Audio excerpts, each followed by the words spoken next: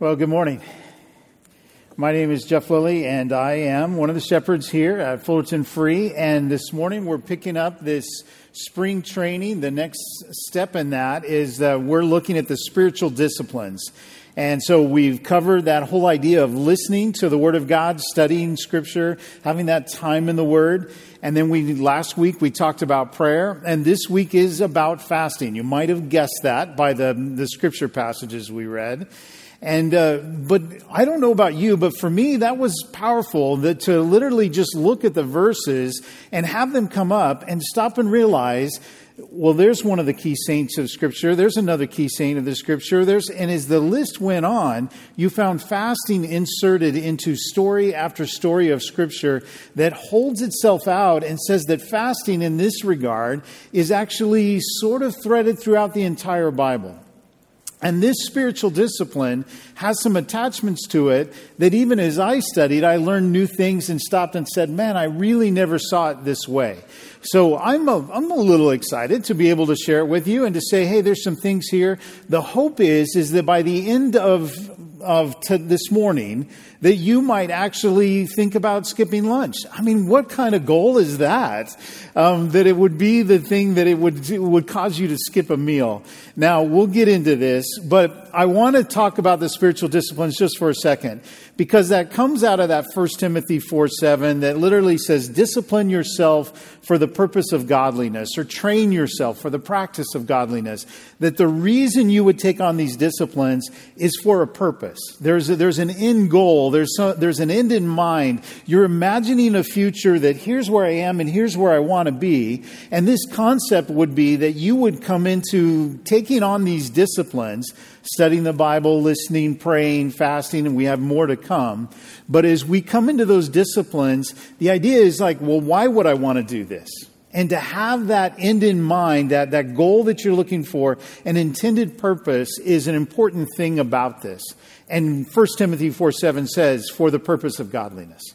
That it literally is a question from the very beginning. If you don't want to be godly, if you don't want to be more like Christ, if you don't want to have a sanctified life, then don't worry about this. Just don't do any of these things. And pretty much you're going to just be left to your flesh. And we've met people like that. And that's what you will become. Good for you. Or you could discipline yourself and actually become more like Christ, that you could become more godly, that you could have God flow through you and in your life for those around you. So that's the purpose for the disciplines, is that it actually changes us. It makes us into different people. And that's my encouragement to you this morning, is that you would do just those things. Now, I have to tell you that because Darren, he assigns this passage, or the concept of the spiritual discipline of fasting to me, and I'm like, oh, bummer. That means I'm probably going to have to do it. And sure enough, but the more I did it, the more I realized that I'm actually really good at this, that I'm an expert at this. And you may not know this, but I have devised this thing that I refer to as a nightly fast. And pretty much every night when I go to bed at 10 o'clock, I don't eat until about 6 in the morning. And I've been able to do that almost daily. There's a couple times that I've gotten up and actually gone to the fridge, but for the most part, I've been able to do that pretty much every night. So nightly fasts are fairly easy. They're easy to go. Now, we know that's not what this is talking about, right? That's a time when you have not eaten, but it's not just not eating. The definition of fasting, and I saw a lot of different ones in studying this, but the one I'm going to give us this morning is just this: willfully depriving yourself of earthly good for spiritually better. It's the putting aside the good for the better. Willfully depriving yourself of earthly good for spiritually better. The idea that I might put a meal aside that is good, there's nothing sinful with a meal, and yet in the other side of it is by putting aside, there's something better that can be gained by doing just that. Now, there's a lot of different types of fasts, and the idea is that some fasts are harder than others, some are easier than others. It's that type of thing. And so you'll see as we jump into some of these passages that there are some challenges to some that make it pretty difficult. The idea of just simply fasting while we sleep doesn't have really much sacrifice. We fall asleep, we can't eat. If we could eat while we slept, we probably would. I mean, that's just the way that goes. So when we look at this, the willful depriving, that I make a choice in this, starts to make it hard. And that idea of it being hard is something that causes that most believers actually kind of avoid it a little bit. We put it off. We think, yeah, I've done that once or twice in my life. And almost more as a curiosity. Almost more that we're just like, yeah, I've never fasted before. Maybe I will try it. And I'm not even saying that's wrong.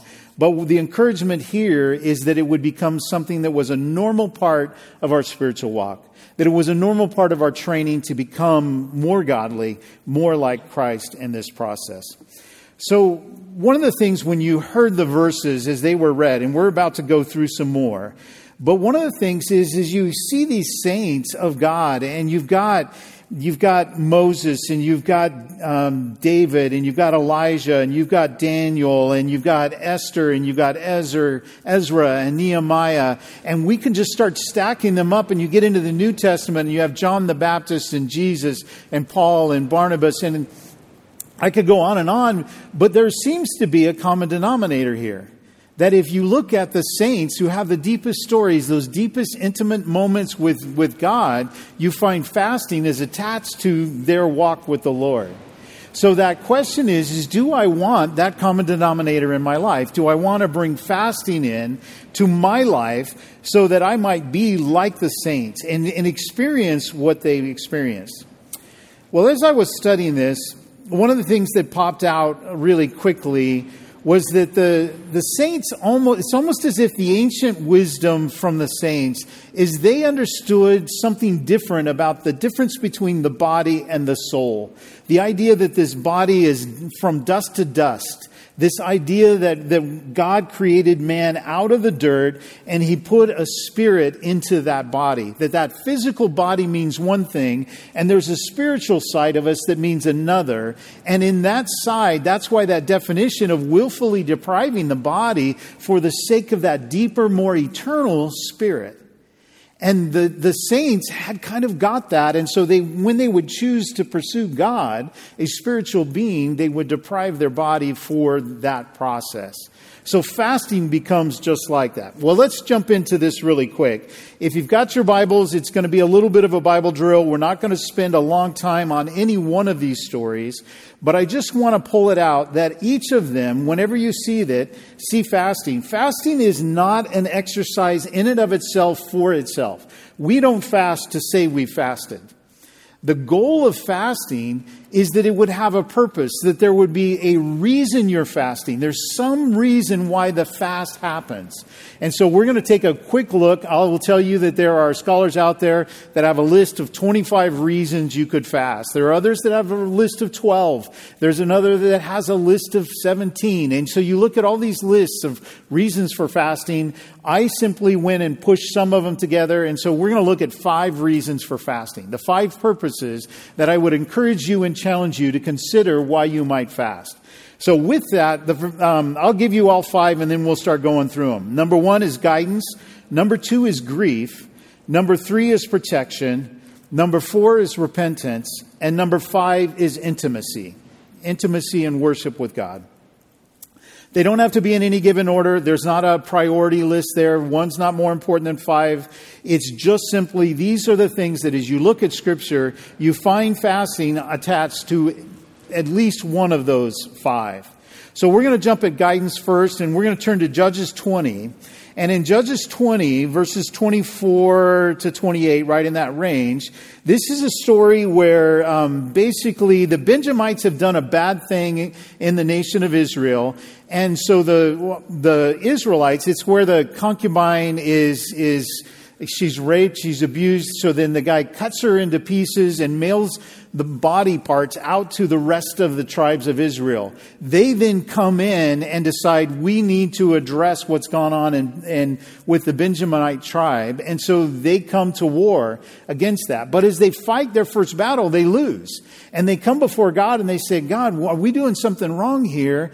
And so they're a little bit dismayed, and they come before God, and he says, go up again. And they go up a second day, and they lose the battle the second day. And so the other tribes of Israel are a little bit baffled because they're like, what's going on? Why is this happening? So in verse 26 of chapter 20 of Judges, it says, then all the people of Israel, the whole army, went up and came to Bethel and wept. They sat there before the Lord, and they fasted that day until evening. And they offered burnt offerings and peace offerings before the Lord. And the people of Israel inquired of the Lord, for the ark of the covenant of God was there in those days. Shall we go out once more to battle against our brothers, or shall we cease? And the Lord said, go up, for tomorrow I will give them into your hand. So here we have a case of this fasting, and the fasting is coming before the Lord, and they're seeking the Lord's guidance.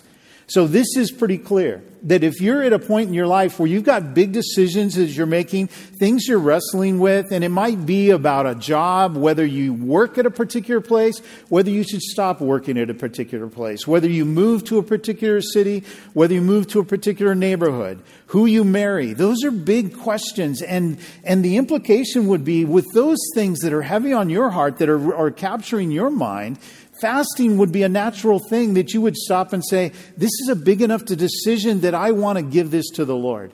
That I'm literally going to come to God and pray for His guidance. Number 2, grief.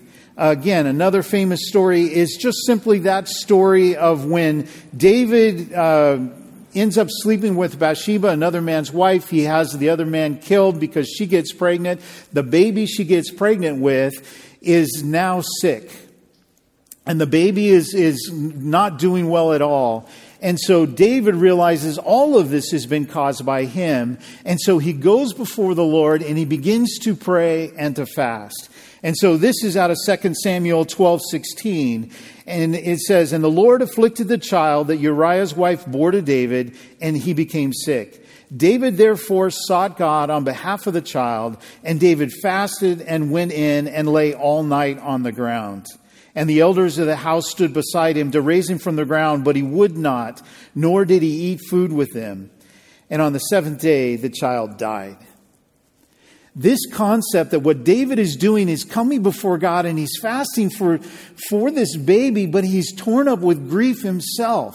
And the striking thing about this story is the turn in it is that once the baby dies, David stops fasting. He gets cleaned up and puts on normal clothes, and he goes out to eat a meal, and all of his servants are looking at him like, what are you doing? I mean, everybody fasts and grieves after the baby dies. You've been doing that before. And David's answer is, while there was time to actually affect God's heart, that's when I wanted to come and cry out. This idea of fasting is the idea that while there's something to do, we would do something about it. That fasting becomes a point that we come up to the heart of God and begin to plead with Him. I know that in some cases, fasting for me in my life has been a little more casual. It's been the times when I'm fully caught up into who God is and what He's doing in my life that I can almost put aside food. That if I'm really caught up in the moment with God, I don't need to eat. I love what I'm doing with the Lord. But then when it comes to this concept of grief, I've also found that I come to a point of fasting with that. And many of you have heard the stories of our family, but our oldest son, he had twin babies, Avery and Asher, and when those babies were about 7 months old, he woke up in the night because Avery was crying, and he came out and found that Asher was still, was cold, was not breathing. And so he began to give CPR. He picked up the phone, he called Eugenie and I, and he said to us, Mom, Dad, Asher's not breathing. The paramedics are here now. I'm going to the hospital. Please pray. And he hung up the phone. When that phone rang, Eugenie and I were in a fellowship party with some staff at Hume, and we had food and we had coffee and we had all kinds of great things around, desserts, and we were eating and we were enjoying. from the moment of that phone call, I stopped eating.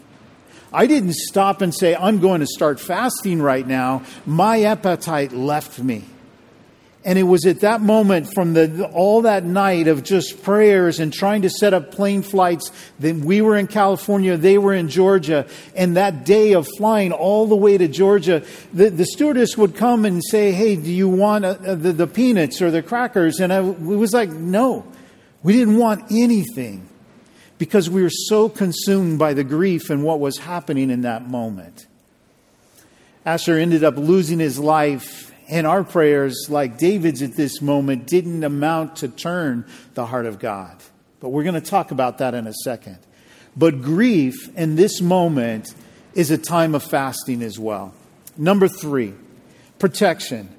This one, there's multiple stories in Scripture about fasting for protection. Probably the clearest one is the story of Esther. She becomes a queen, but she's Jewish. And if you remember that whole story of Mordecai, he's a kind of like a first cousin for her. There's a whole thing where there's a guy in the king's palace named Haman, and he wants to kill all the Jews and literally tricks the king into creating an edict that all Jews are about to be killed. So Esther, who's a queen, is a Jew. She realizes this is going to kill me as well. Mordecai goes to her and says, you have to do something or all the Jews are going to be killed. You've got to do something. So in Esther, and we'll jump in right here in chapter 4, Mordecai is talking to Esther, and he says, this is 4:14, if you keep silent at this time, relief and deliverance will rise for the Jews from another place. But you and your father's house will perish, and who knows whether you have not come to the kingdom for such a time as this. Then Esther told them to reply to Mordecai, go gather all the Jews to be found in Susa, hold a fast on my behalf, and do not eat or drink for 3 days, night or day. I and my young women will also fast as you do. Then I will go to the king, though it is against the law, and if I perish, I perish. And what she means there is you go to the king without being summoned, the king will put you to death, unless he holds out a scepter. And that's by his choice. So she's literally saying, pray and fast that when I go to the king on behalf of all the Jews, that God will grant mercy. So she prays and fasts for protection. And throughout Scripture, we have this again and again. And so another one might be, you just look at what's going on in your life right now and what might be broken or what the fears you might have. Go to God in prayer and fasting and seek Him as a strong tower. Seek Him as your refuge. Seek Him as your protection. So we have grief, we have protection, and we have guidance. The fourth one is repentance. And I have to tell you right off the bat, this one is most likely to apply to you right now. That throughout Scripture, the most common reason for fasting is repentance. Most of the time when God calls you to fast, it's repentance. Even the Day of Atonement in the Old Testament was set up specifically to say at least fast once a year for repentance, to seek atonement from God for all the sin that you have. So again, it's one of my favorite questions. How many of you have sinned today? And then those of you who aren't raising your hands are lying. So you just sin now. So you just can't win, right? But the concept is, it's not just short accounts. It's the idea that the sin that you really wrestle with, that you struggle with, you might come to the Lord and say, God, I need your forgiveness. I need to turn. And the idea of turning here in Scripture so many times is attached to this idea of fasting and fasting for repentance. Jonah, that's just obviously a great story for that one. Jonah, forget the whale part of the story, but after he gets spit out of the well, he does show up in Nineveh like God commanded him to actually tell the people of Nineveh, you are going to be destroyed unless you repent.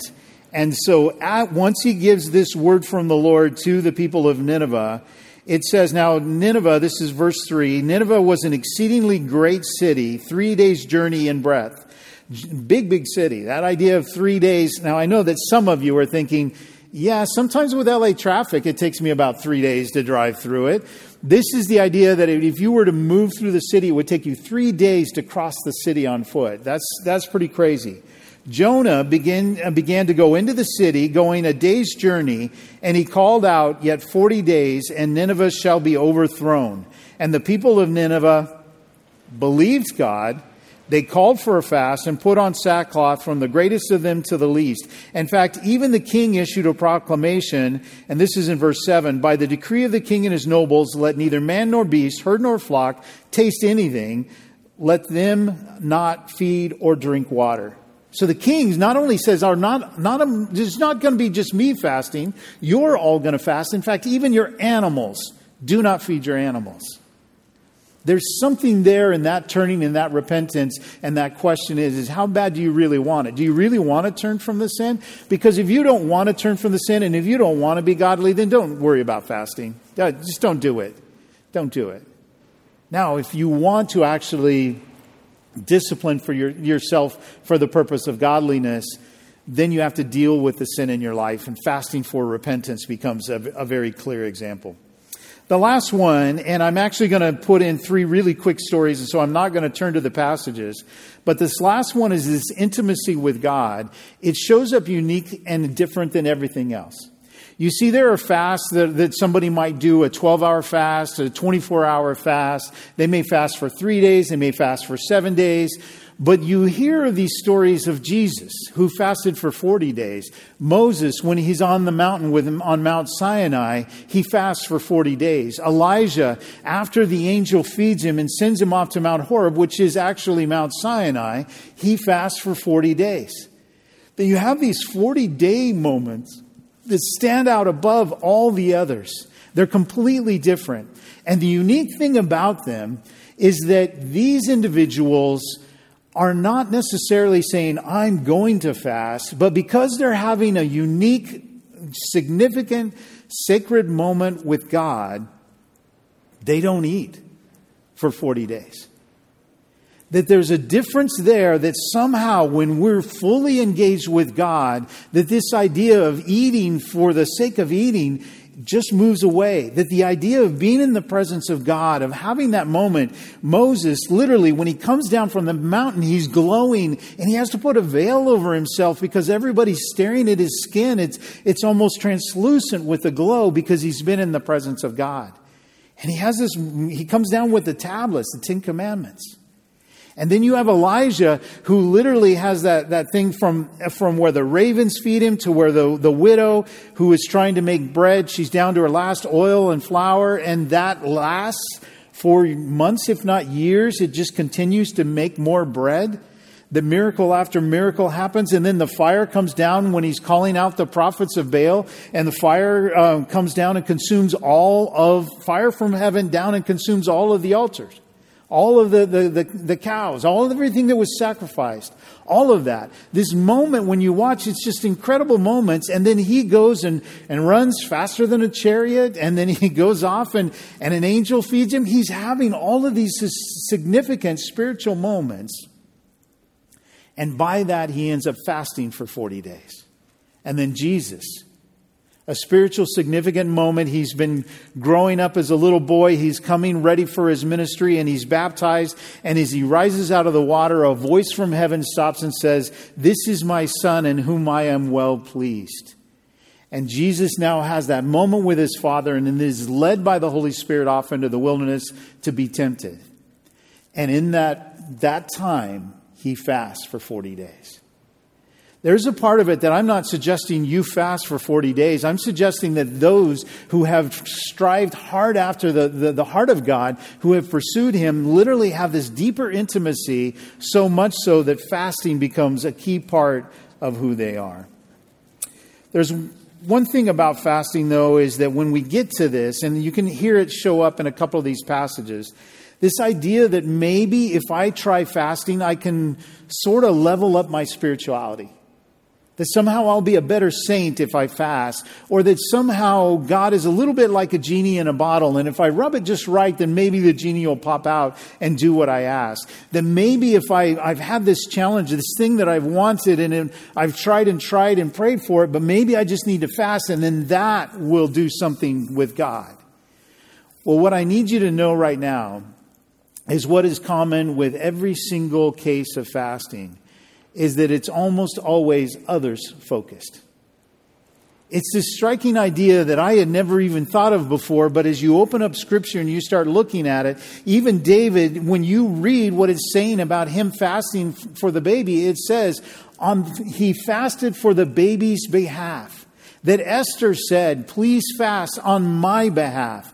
And that as you hear it again and again, it's this idea that it's the idea of somebody else is in mind in this process, of how it affects others.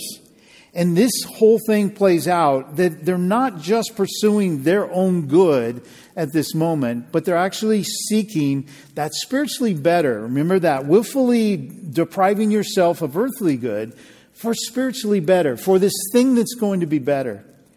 That Moses didn't come, and after God gave him the 10 Commandments, he didn't stop and go, well, God, can I stick in one? It'd be cool if I had one. Can we just have an 11th commandment? He doesn't do that. He's not pursuing his goal there. He's literally coming to God. He fasts for those 40 days. He comes down with the 10 Commandments, which are literally the guidelines for the people of Israel. That moment was for others. That Elijah, the whole thing, that fasting was the breaking of the drought. And he was talking about repentance of the people of Israel, that they would turn back to God. That Jesus, when he fasted, was the beginning of our salvation. That the whole reason he did that was so that he would be perfected and that he could come and save each of us. That's what that's about. And that starts to change this idea. But just in case you don't believe me on that one, if you've got your Bibles, turn to Isaiah 58. And many of you know this passage as well, Isaiah 58. It starts off with this idea of why they were fasting. And so we'll look at it in Verse 2 says, yet they seek me daily and delight to know my ways, as if they were a nation that did righteousness and did not forsake the judgment of their God. They ask of me righteous judgments. They delight to draw near to God. And then they ask, why have we fasted and you don't see it? Why have we humbled ourselves and you take no knowledge of it? And then God's answer is because behold, in the day of your fast, you seek your own pleasure. That God himself stops and says, you're fasting because you're looking after your own pleasure. You're looking for something for you. This thing is about you. And God is stopping it to say, that's not it. Behold, in the day of your fast, you seek your own pleasure. Fasting like yours this day will not make your voice to be heard on high.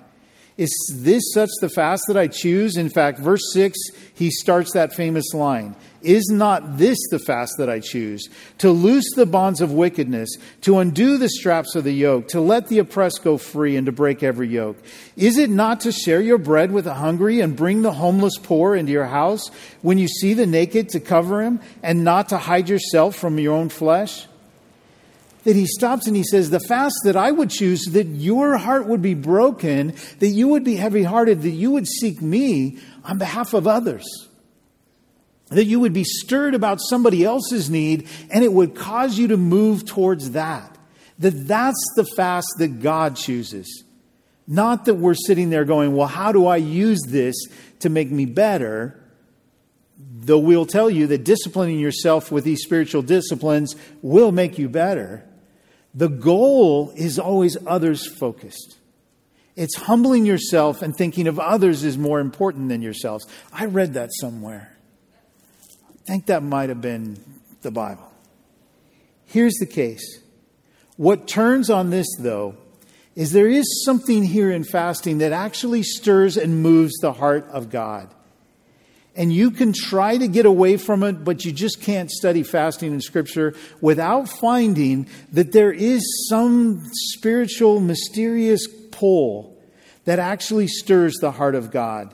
It shows up in moments when Ahab is called out by the prophet, that he's deep in sin and that he's going to be killed. God's going to destroy him. And he decides to repent. So he repents. He prays, he fasts, and God stops and says, you see Ahab? He's turned, and because he's fasting, I won't kill him. And he doesn't do what he said he was going to do. that even the story of Nineveh, where Jonah shows up, and he shows up to stop and say, look, you got 40 days and then this whole city's going to be destroyed, until they fasted. And then God stops and says, hey, did you see what they did? Because they fasted, I will not destroy them. There's something in this powerful discipline that stops and says there's something here that God does more. And what I want to do, we'll jump to Jesus now, and this is in Matthew 6, where Jesus is talking, and he literally puts it out this way. He starts off he says, beware of practicing your righteousness before other people in order to be seen by them. For then you will have no reward from your Father who is in heaven. The reason why I start there is because he says, beware of practicing your righteousness. This idea of spiritual disciplines can sometimes take on the trappings of righteousness in a right way. That we would study Scripture, read His Word, and then meditate on it. That we would pray, that we would fast. Those three disciplines up to this week is as far as we've gotten. But this idea that what happens is these are the ones that start to show up in Scripture, and Christ Himself stops and says, don't practice your righteousness in front of men. But then He gives a list of three things that He then assigns as those things that are acts of righteousness. Literally, the discipline you're doing is an act of righteousness. And the ones are, it's giving, and it's praying, and it's fasting. And so I'm going to read those to you really quick. And what I want you to notice is, they're assumed that because you are a follower of God, that you would have these things. This would be part of it. So if you look at it in Matthew 6, verse 2, thus, when you give to the needy, and then in verse 5, and when you pray, and then in verse 16, and when you fast. That it's not if you give, or if you pray, or if you fast. It's actually when you give, when you pray, and when you fast. The assumption is you're going to be doing these things. That you will give, that you will pray, and that you will fast. And then he says, here's how to do it. And in all of them, it has a similar line. It says, don't do it for other people. Don't take on fasting so that others can see you do it. Try to do that in secret as much as you can. In verse 17, but when you fast, anoint your head and wash your face, that your fasting may not be seen by others, but by your Father who is in secret. And then listen to this line. And your Father who sees in secret will reward you. The implication is that if you fast, God is going to do something in your life if you do this. He may not do exactly what you're asking. David praying for the baby still dies. But he fasted on the baby's behalf, and then God stops and says, I have removed all of that sin from everything you did with Bathsheba. That sin is gone. God did other things in that moment, but it wasn't exactly what David was wanting. This isn't to pull the chain and make God do what you want. But by doing it, it stirs God's heart. And it literally, this is Jesus, and he says, He will reward you. Your Heavenly Father will reward you. Or that story in Luke 11, where verse 5, Jesus says to him, which of you who has a friend, will, and that I always smile at that. John Schaefer's sitting right up here up front, and it's like, which of you who has a friend? So like the rest of you might have friends. John doesn't have any friends. You know, we can't talk about John in this example, but anyway, I'm sorry. I always just smile at the way grammar works. But which of you who has a friend, those of you who have friends, this can apply to you, will go to him at midnight and say to him, friend, could you lend me 3 loaves? For a friend of mine has arrived on a journey and I have nothing to set before him. And he will answer from within, don't bother me. The door is now shut and my children are in bed. I cannot get up and give you anything. I tell you, though he will not get up and give him anything because he is his friend, yet because of his impudence, because of his persistence, he will rise and give him whatever he needs. And I tell you, ask, and it will be given to you. Seek, and you will find. Knock, and the door will be open to you. This is God himself saying, don't think that I won't act. Come to me. Seek hard after me. Pursue me. Seek, Ask, knock, and I will reward you. I will respond. This whole concept of why we don't fast is oftentimes, I think, tied to this, that we're afraid that it doesn't really mean much, that nothing really happens out of it. I'm going to fast, I'm going to do that. It'll be a little spiritual thing that I don't eat. But meanwhile, we're not necessarily thinking it's going to stir the heart of God. If it did stir the heart of God, would you do it?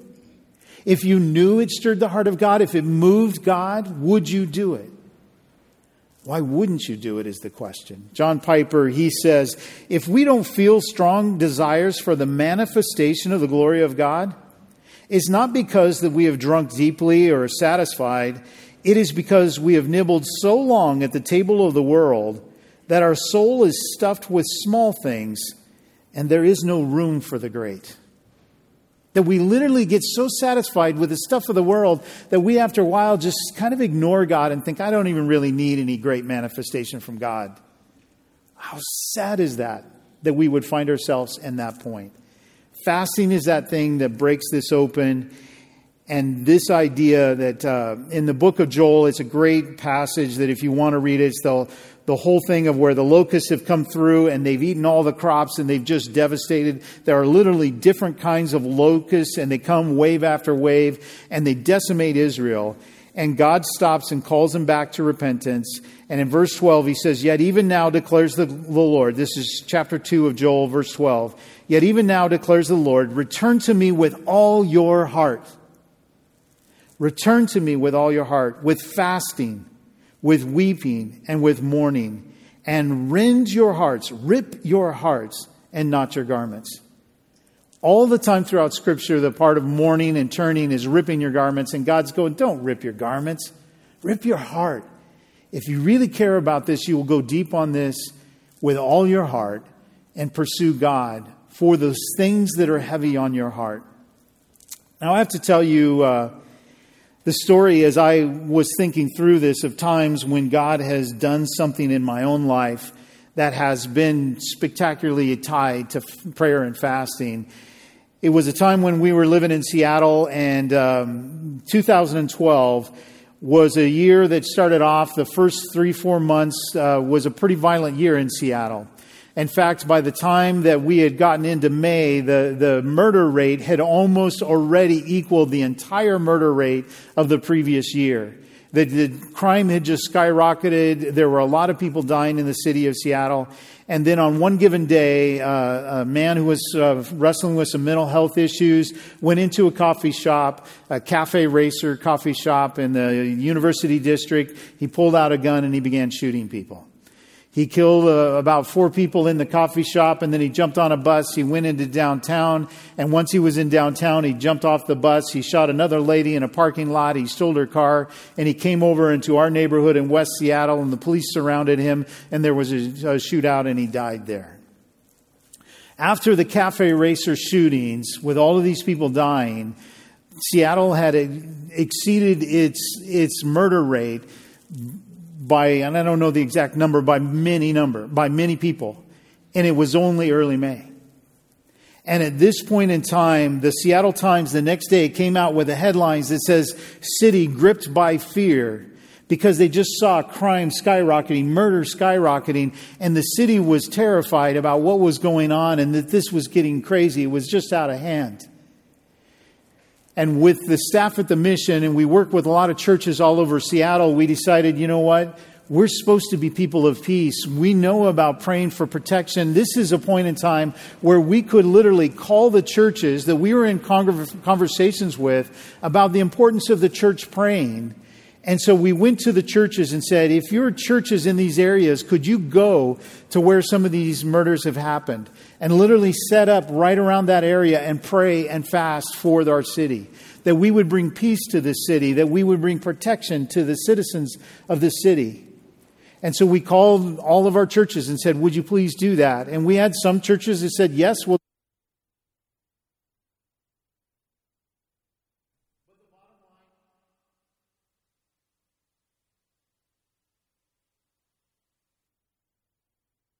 Some churches did their whole church as a fast. Some of our staff, it was just 1 or 2 of us that did it. But the year went on, And it was a year later that they said, this is the year anniversary of the Cafe Racer shooting.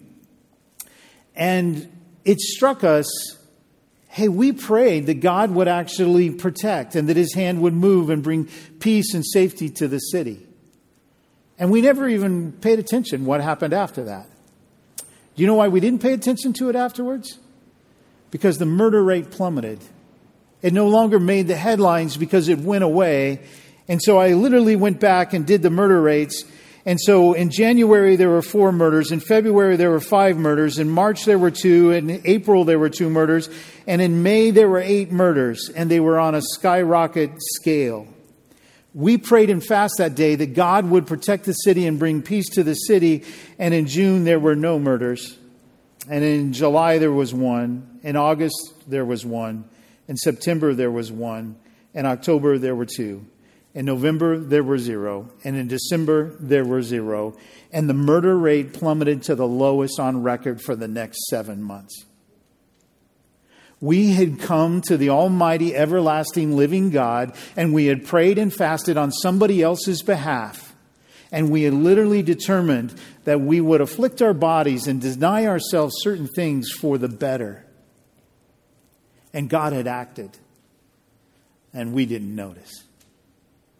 We just don't go to him believing that he is actually engaging with us intimately, individually. And it's at this moment that I just simply want to turn and say, practically, we're calling you to fast. We're saying, please step into a closer relationship with God. Let him act in your life. So I want to give you just a really fast list of practical ways you can do this to train and pick up this spiritual discipline. You can choose to do 12 hours, 24 hours, 3 days, 5 days, 7 days, those kind of things. You do need to know that if you leave out water for more than 3 days, you die. If you leave out food for like 35, 40 days, you die. So there's certain things you've got to be careful about. See your doctor if you've got health conditions, that kind of a thing. And fasting food is not the only thing you can fast. There are other things you can fast. Scripture even says that if a married couple is coming in with one of them really wanting to seek hard after the heart of God, that they maybe deny themselves sexual relations for a period, they fast sex. And so you might look at it and say, well, I'm going to fast TV, or I'm going to fast my phone. I'm on my phone all the time. It controls me. Then maybe that's a choice. But you deny yourself something for the better, the spiritual better. So that's the concept. But what I do most often is I will do something like I will have dinner fairly early. Maybe I eat at 6, and then I don't eat again for 24 hours. And so I won't have dinner again until maybe 7. And that just simply allows me to have a whole day. And what happens is those hunger pains start kicking in when I would normally eat. And I like breakfast, and I like lunch, and I like dinner. I like them all. But every time that starts to kick in and I start thinking about it, my thoughts just simply go to God. And it goes to the issue that I'm wrestling with, whether that's guidance or protection or grief or repentance or that intimacy with God. That's what you want to do. So you can also, some of you may be participating in Lent. You could literally grab the Day of Atonement. But I'm going to challenge you that March has 5 Mondays in it. So if you just simply say, I'm going to fast each of the next 5 Mondays. You don't have to do that. This isn't a religious thing that you do that way. But just the idea that you would stop and pick out something that would be the thing you fast for. And you figure out how you want to do it. Something that troubles you, something that disturbs you, something that God has put on your heart. Ask him what he would have you to fast for. The question is, how bad do you want it? Do you really want to move closer to God? So, 4 things. Pick an issue or concern about others. Number 2, pick a distinct time when you're going to do it, a day. Number 3, pick the thing you're going to fast from, whether that's food or sleep or your phone, whatever that might be. And then number 4, right out of Joel, rend your heart, rip your heart, go before God. Don't just not eat. Use that moment as a time that you pray and fast and come before the Lord. Dare to stir the heart of the living God. It's risky. if you go before God and say, God, I want to pay attention to you. You stand to lose more than a meal. You stand to lose more of what is your pleasures and what you want. I want to finish with a quote by C.S. Lewis. It would seem that our Lord finds our desires not too strong, but actually too weak. We are half-hearted creatures fooling about with drink and sex and ambition when infinite joy is offered us, like an ignorant child that wants to go on making mud pies in a slum because he cannot imagine what is meant by the offer of a holiday at sea. That you come to this moment that we're so distracted by the things of this earth that when God is promising something far better, far deeper, far richer, this intimate relationship with Him, to literally pull on God's heart, and we might choose to just stay where we are. The spiritual disciplines are ways that it can transform our life, training ourselves for the purpose of godliness. And there are people around us who desperately need our prayers, who need our fasting, and we might get God to move on their behalf. Or, never mind, don't do it. You don't want to stir the heart of God. Let me pray for us. Lord, I just love that you promise rewards. Not so much that we might get rich or greedy, but Lord, that you engage with us. That you promise you would move your heart if we would move ours. Lord, I would ask for each of us that we might be challenged by you, by your Spirit, of what to pray and fast for, of when to pray and fast, of what we might do. And Lord, that we might see your hand move not just in our lives, but in the lives of the others that we pray for. We love you, Lord. We ask these things in your name. Amen.